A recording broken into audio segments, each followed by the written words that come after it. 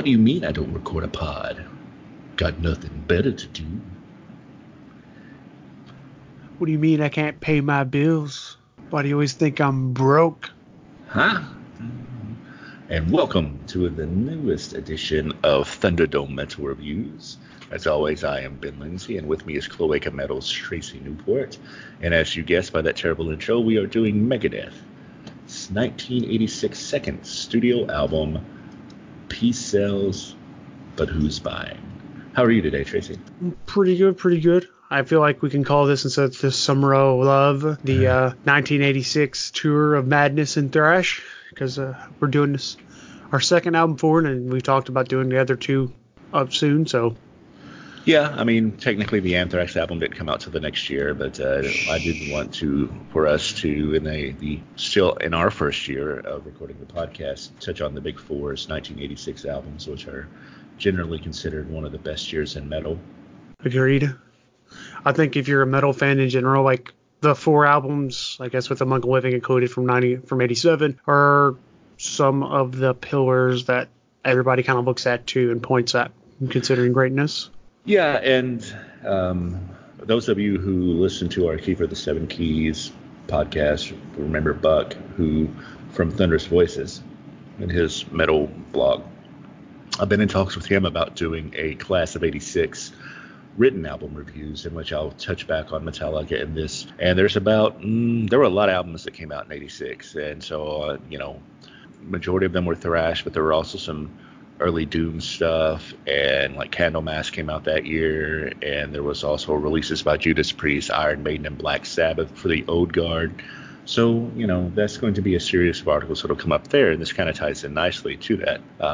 And so I just wanted to get these thrash songs, which were more my speed back in the 90s and even today, out of the way for this podcast, because I love this kind of metal. As do most people. All right, before we get into what our thoughts are, let me just go over some of the particulars. As I said, this came out on September 19th, 1986 on Capitol Records. The band lineup at the time of this recording were Dave Mustaine on guitars and vocals and songwriting, David Ellefson on bass and backing vocals, Chris Poland on guitars, Garth Samuelson on drums. Of course, Chris Poland and Garth Samuelson would not make it past this album. They were fired shortly thereafter.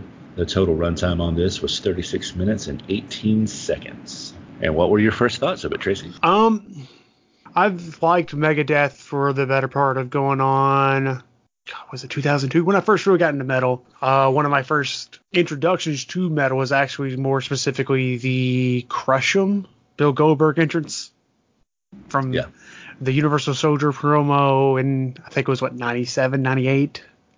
Something like that. And that was like one of my first introductions to metal. And so I know who Megadeth has been for a long time. So I'm going to go ahead and say this now. As long as I've been listening to Megadeth, my three favorite albums by them were actually the three early 90 releases with Nick Menza and Marty Friedman. It's from Rust in Peace to Euthanasia and Countdown to Extinction. And I always felt like those three were better than anything else Megadeth's released, like that group setting, in my personal opinion. And so actually for a long time, I was not a big fan of Peace Sells, But Who's Buying? Like, I felt like it was good, but it wasn't the phenomenal greatness that everybody considers it. I know. I need to get my metalhead card taken away, I guess, because definitely going against the grain on that one. But as of lately, I've become to appreciate it more for what it is, as to opposed to what I wanted it to be. Because you find out more about the history of this album and just the copious amounts of fucking cocaine and heroin that they were going through during the writing of this, and that even they were shocked that this album turned out remotely as good as it did. They just kind of put it out there and was like, oh, I guess we have something here. So considering that, I've gotten more appreciative of this album and kind of what it means for thrash in general and what it helps bring across.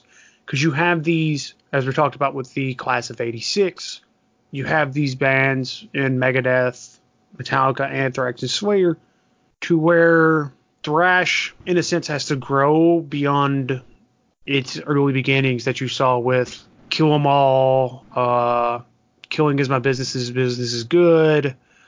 Fistful of Metal, like you start to see it kind of grow and mature outside of the really early punk, new wave of British heavy metal roots into something of its own, and you start to see that with this album here, with Master of Puppets, Rain and Blood, and Among the Living. So like I've come to appreciate this album more than I did when I was younger. Oh man. So my initial thoughts. Of course, I've been listening to this a lot longer than you because I'm roughly a decade, if not more, older than you. This was probably Peace Sells is probably the first Megadeth song that I heard. And although I don't think the first album that I really listened to was Rust in Peace. So 2 albums from now. And I think the same with me. Rust in Peace was the first Megadeth album I bought. So yeah. With that said, going back and listening to this, I love Peace Sells. I love that bass line. I love the video for it, even though it's kind of, it's not Rust in Peace cheesy, but it's still a little cheesy looking back on it. Hearing the intro of that bass line on MTV News back when that was a thing, and MTV was actually good and not Dirtwater like it is now. So this band and this album have been in the background for me as a metal fan for a very, very long time. And I think we have to remember that this is only their second album. And I like it. I mean, the shorthand for it. I think that they are rough. The sound isn't as polished as it is by the time they get to Rust in Peace, although that is also another round of lineup changes, as I'm sure people know, because the next album, So Far So Good So What, has a different guitarist and drummer than this one, as I mentioned earlier, and then we get the Nick Menza and Marty Friedman lineup when Rust in Peace comes together. So for a band that was in transition and with the drug use that you mentioned, I was really impressed by this. And although with the inevitable comparisons to Metallica that always have to go, it is not Master of Puppets, but it's not as far off as I think a lot of people think. I'll agree with you. And for me personally, I feel like Megadeth at their peak is better than Metallica by far. Agreed. So like they have higher highs than Metallica. I feel like younger me seeing this album, I didn't notice it, and I think that might have been detracting for him, is the unpolishedness for it. And now I've grown to understand what that stands for and appreciate the sound and enjoy it some as well, because you don't get this, you're getting a very raw aspect of it from these guys instead of the overproducedness that you get in a lot of their late 90s albums. That's just, I mean, Dave was saying at times that they were artists showing up at the recording studio that he didn't even know the name of that were being put on the album on Risk and Cryptic Writings. Mm-hmm. And so, like, I feel like you begin to appreciate that the rawness and that the rawness that Dave Mustaine and co come out with, and Peace and Selva, Who's Buying. And I think that's an aspect of thrash that really sometimes gets overlooked because of its punk heritage and its roots in punk. Like, I feel like it needs to have a bit of more of a rougher tone to it and a rougher sound quality than, say, Peace of Mind by Iron Maiden, where you got this nice, clear, polished sound. Yeah. No, totally. Again, keeping it with their peers, and I think we'll be doing Rain and Blood fairly soon, within the next few weeks. That and this sound closer together than either one of these production-wise sound to Master of Puppets. That rawness that you're talking about, that punk aesthetic, there's a little bit more of that aggression. Not to say that Master of Puppets is a very heavy and also very aggressive. It's just it also sounds to me much slicker produced. So the tonality vibe is just slightly different there. And to me, this album covers a wider range of tonalities and concepts in the music than Master of Puppets does. I will agree with that, and I would even say that the concepts that this album deals with are a little bit more real. I don't know if that would be kind of the way to say it or not, but like these guys are dealing with real issues in their life and what they're seeing going on in the world, as to opposed to like Master of Puppets, which I feel like part of it is like it does have that more polished sound, which makes it seems kind of more fanciful Well, it's also the lyrical content because Dave has always written more about politics than Metallica has. Not that Metallica doesn't have a couple of songs with political overtones, but I mean, Peace Sells is straight up Devil's Island. I mean, that is a song about the prison island that the French military used to send people to. Good Morning Black Friday. And there's also like some straight up personal things that he's revealing. Like Wake Up Dead is about him sneaking into this house with a woman that he was living with when he'd been out cheating on her and afraid to wake her up because he knew that if he did, she would kill him. So there is a lot more of himself in the lyrics than the same era Metallica. Yeah, I will definitely agree with that. And they weren't bashful about hiding their drug and addiction problems at the time. It was known and everybody knew it. And you can tell that they use this as a sense of an outlet as well for themselves on that. Yeah, well, I mean, infamously, Dave was kicked out of Metallica for his drinking habits and the fact that he would be a total dick when he was drunk. Gar Samuelson and Chris Poland are then kicked out of this band, after the second album because of their own addiction issues. So that really, I mean, it's kind of like the old joke that when dudes like Slash and Izzy are telling you that you have too much of a drug habit or drunk too much with Steven Adler, that you have a problem. And when Dave Mustaine is telling you have addiction issues, well, especially in 1986. You have addiction issues. Yeah. I do think you won't ever see really Dave Mustaine at the side of his writing anymore, considering he's been sober for years now, I think for the most of this century. Yeah, and he's gotten all Christian and refusing to play a couple of songs live anymore just because of their concept and what they're dealing with. Well, one of those is The Conjuring off of this one, although he has recently played it live in concert for the first time in probably 10 years or something. But like Black Magic, I think or Five Magics is never coming up. Is that it? I think it's... Yeah, Five Magics. And so, in this earlier day, you see his writing dealing more in personal issues with himself. I think his aspects in his writing has taken a much more political nature to it in recent years. With Dystopia and Endgame, we can just skip over Super Collider. That album didn't ever exist. Yeah, no, I told him he's not that he didn't write political stuff before, but I think that he has upped the political content significantly. So what are some things that you didn't like about it? Other than the fact that you didn't really appreciate it the first time through. What about now? Now I enjoy the roughness of it. I actually kind of dislike the shortness of it because this album, I know it's thrash and get the funk roots, but it's this fucking thing's over in the blink of an eye. I mean, you're like, here we go. Oh, and I feel like with Elfson, his bass is on point for this album, and you see that disappear, I think, later on in later albums. Like he kind of becomes more the rhythm piece instead of a very significant part. I mean, I haven't listened to a lot of their 2000s output.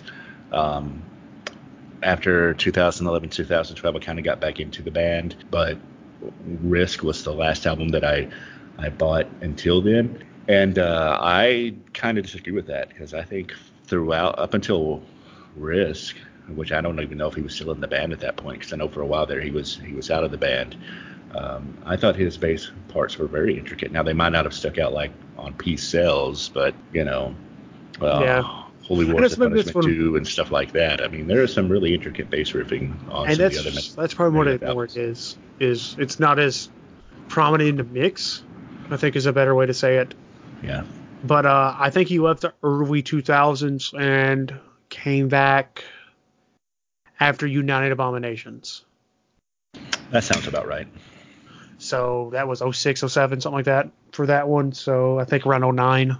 And they got an argument over royalty rights and shit, Well, I mean, and Elfson has been very open about the fact that when he rejoined the band, he was no longer figured in the same way for the cut of the royalties and all that stuff because he was a hired musician, not a writing member of the band. So Megadeth is just Dave Mustaine. Well, I mean, it kind of always was. So if you listen when I talked earlier, I mean, and I don't know the truth to this, but I've always heard that Mustaine wrote the bass parts. Whether he did or not, I don't know. Oh, I didn't. That is a rumor I didn't know that. Heard. Like I always figured he, like Elfson and Dave Mustaine, probably had significant writing parts shared together. But everybody, really, Megadeth is Dave Mustaine's band, and you can like it or get the fuck out. That's about my understanding of it. But back to this album, things I didn't like. I didn't really have much to hate on it this second go around. It was just, I think, my first listen through it, and I think I probably had the same issue with Killing Is My Business and Business Is Good, is that I was used to the more polished Rest in Peace, Countdown to Extinction, Euthanasia, and you're getting a much more rougher tone with these, and I enjoyed that more this go around than I did previously. I do think I kind of did not like the final track on here. Like, it feels a little hokey. It sounds a little hokey to me. My last words. Like, I felt like it's like a Dolly Parton cover or something. I don't know. So my mind just goes to that when I hear it, and I'm just like, because no, as My Boots Were Made for Walking, they covered on their first album, or at least on the re-release of it, and I still can't get over that. Okay. What did you not like about this album? Well, it wasn't that. I didn't think of Dolly Parton on anything. Things that I didn't like about this album. I do think that the songwriting is not as strong as it will become. And so there are some, whereas I think all the tracks on the album are good, I think only a couple of them are great. And I don't know how much of that has to do with the drug use or just Mustaine being stretched thin, because this is 86. Their first album came out in 85. A lot of the stuff, I mean, we talked about it on the Master of Puppets review when we talked about it, that was the first album that may or may not, depending on who you listen to, have had stuff that was written by Mustaine too. So, and that was Metallica's third album, excuse me. And so you kind of get the fit that although he is prolific, if he has all that much stuff for what is essentially 2, 4, and a fifth, albums in what is essentially 3 years, it kind of gets to the point of he probably needed to take a little bit more time in between to fully flesh out ideas more. Yeah, I'll agree with you on that one. And you hear them talk about their writing process on this, or his at least, and I mean, they were either in the studio recording, sleeping, or high in some shape, form, or fashion, or fucked up. Like, there wasn't much of a break for him, and you could tell, or you probably get the idea that, I mean, that's a rough life for anybody. And I think they all stayed in like a house that was owned by the record company, and they just kind of in and out throughout the day, throughout the night, and just out of their mind when they were awake. And so, I mean, I'm pretty sure they're probably hitting that rope, and they were kind of shocked by the success of this album itself. Yeah. Like, even he took it was like, wow, I didn't know this album would be doing as good. Because they ended up having some like limo ride to go, and they're surprised to see the limo there. And they're like, oh, we didn't know we were doing this. Well, I mean, Ellefson has always said that they could tell in live shows that this was going to be a hit because of the reaction to Peace Sells. Yeah, and looking at it, I feel like Peace Sells is head and shoulders the best album on the best track. On this album. Yeah, I'll get there eventually. The best track on this album compared to the rest. Yeah. Yeah, it's by far my favorite track on the album.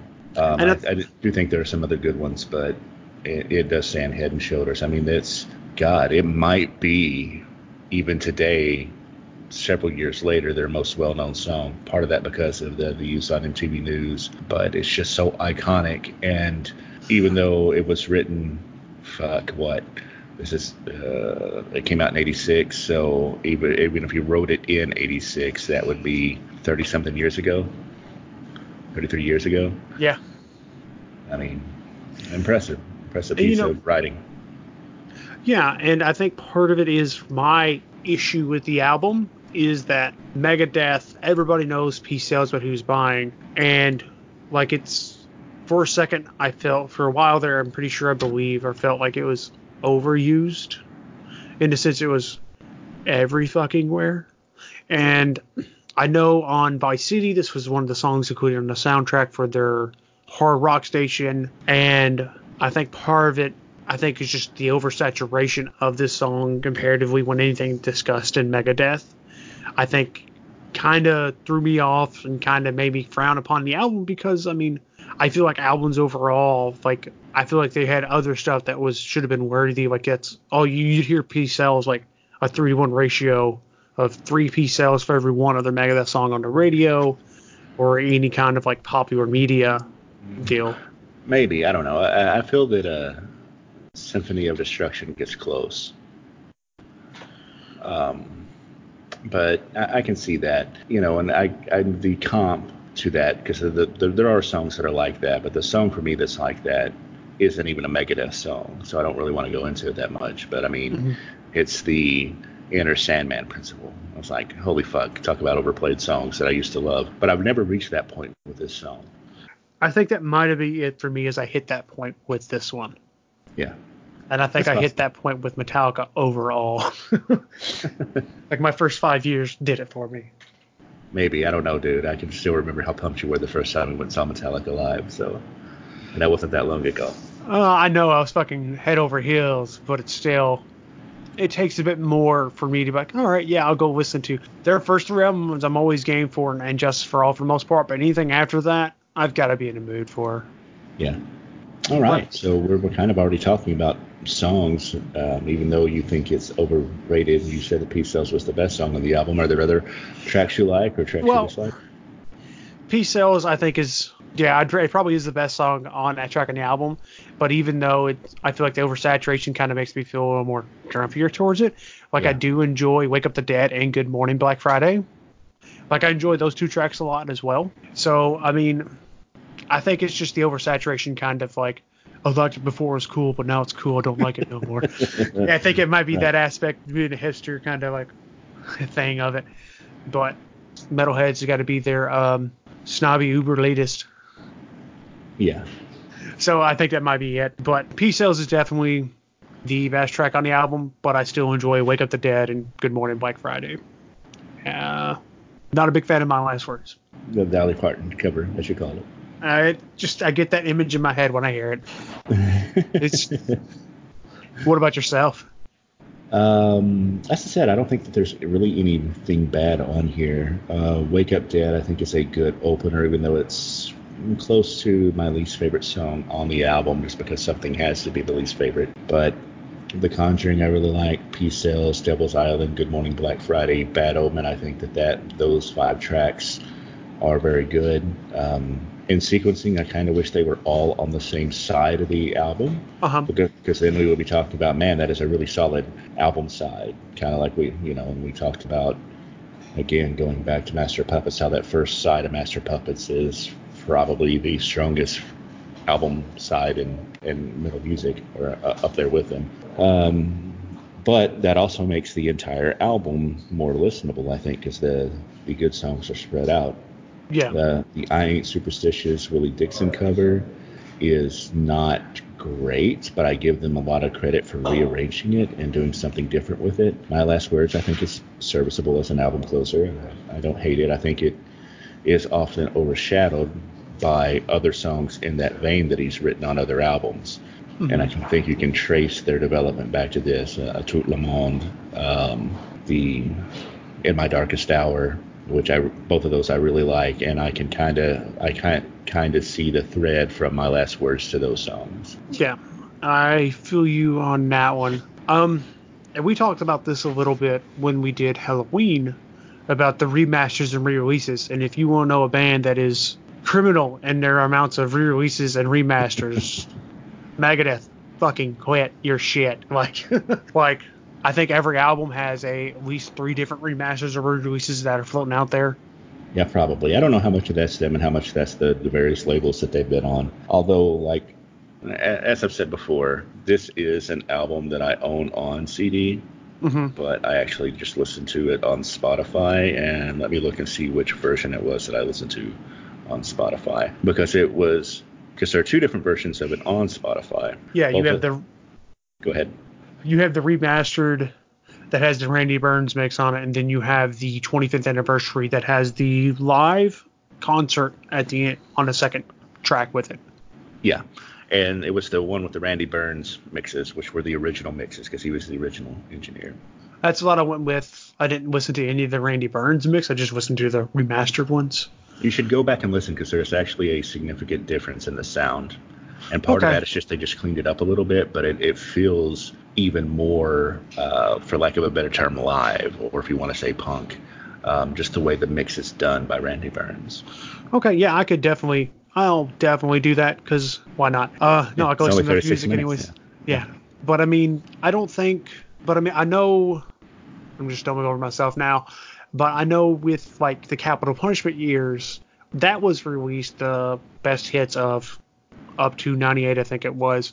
That was released because they had to do one more record for their label deal that they had, and that was when he fucked up his nerves and his arm and he didn't know if he had to play again, so he released that album to succeed the record label. And I mean, there's 4 best of Megadeth CDs out there, or best of records out there. Yeah, probably more than that actually, because there's like This Is Megadeth and Megadeth's Greatest Hits, and yeah. There's a one that just got released like last year too.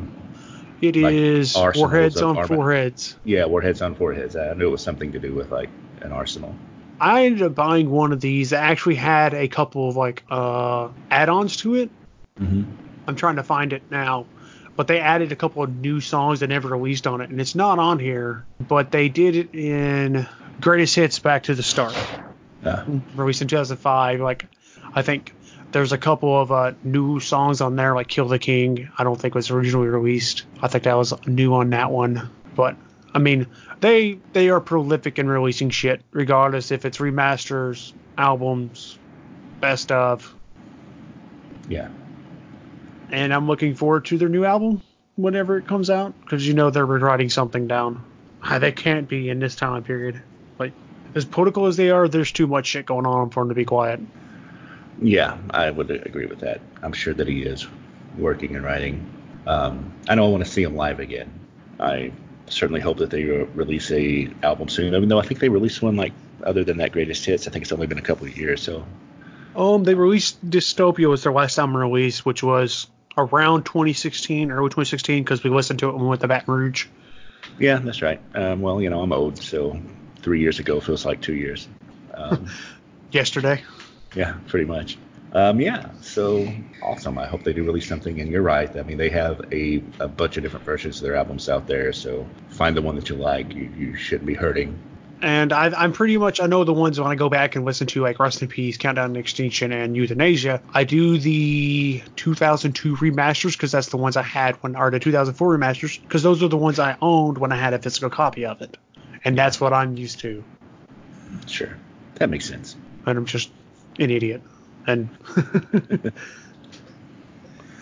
so, what would you give this? Oh, what would I give this? It is by far not their best work. However, for a second album, I think it shows a lot of promise. It has one of my favorite songs of theirs on it. Everything else is pretty good. It is amazing the consistency in sound that they managed to carry with all the lineup changes before settling on what I consider the classic lineup, which is the same lineup you mentioned earlier. Mm-hmm. For all of those reasons, I'm probably going to give it, not probably, I'd give it a B+. Okay. For me, going back and looking at it, and I'm like, I'll probably give it a B+ too. And my reason behind it is we all gave Sabaton a B, and just to being a solid album. I think this album is more iconic and more trendsetter than, I don't want to say trendsetter, but it's definitely more iconic and more deserving than Sabaton is. And I think it is a better overall album than Sabaton. But I don't think it's their great masterpiece that is sometimes often tagged with this album. So I will give it a B+ as well. Yeah, and I can understand your reasoning there.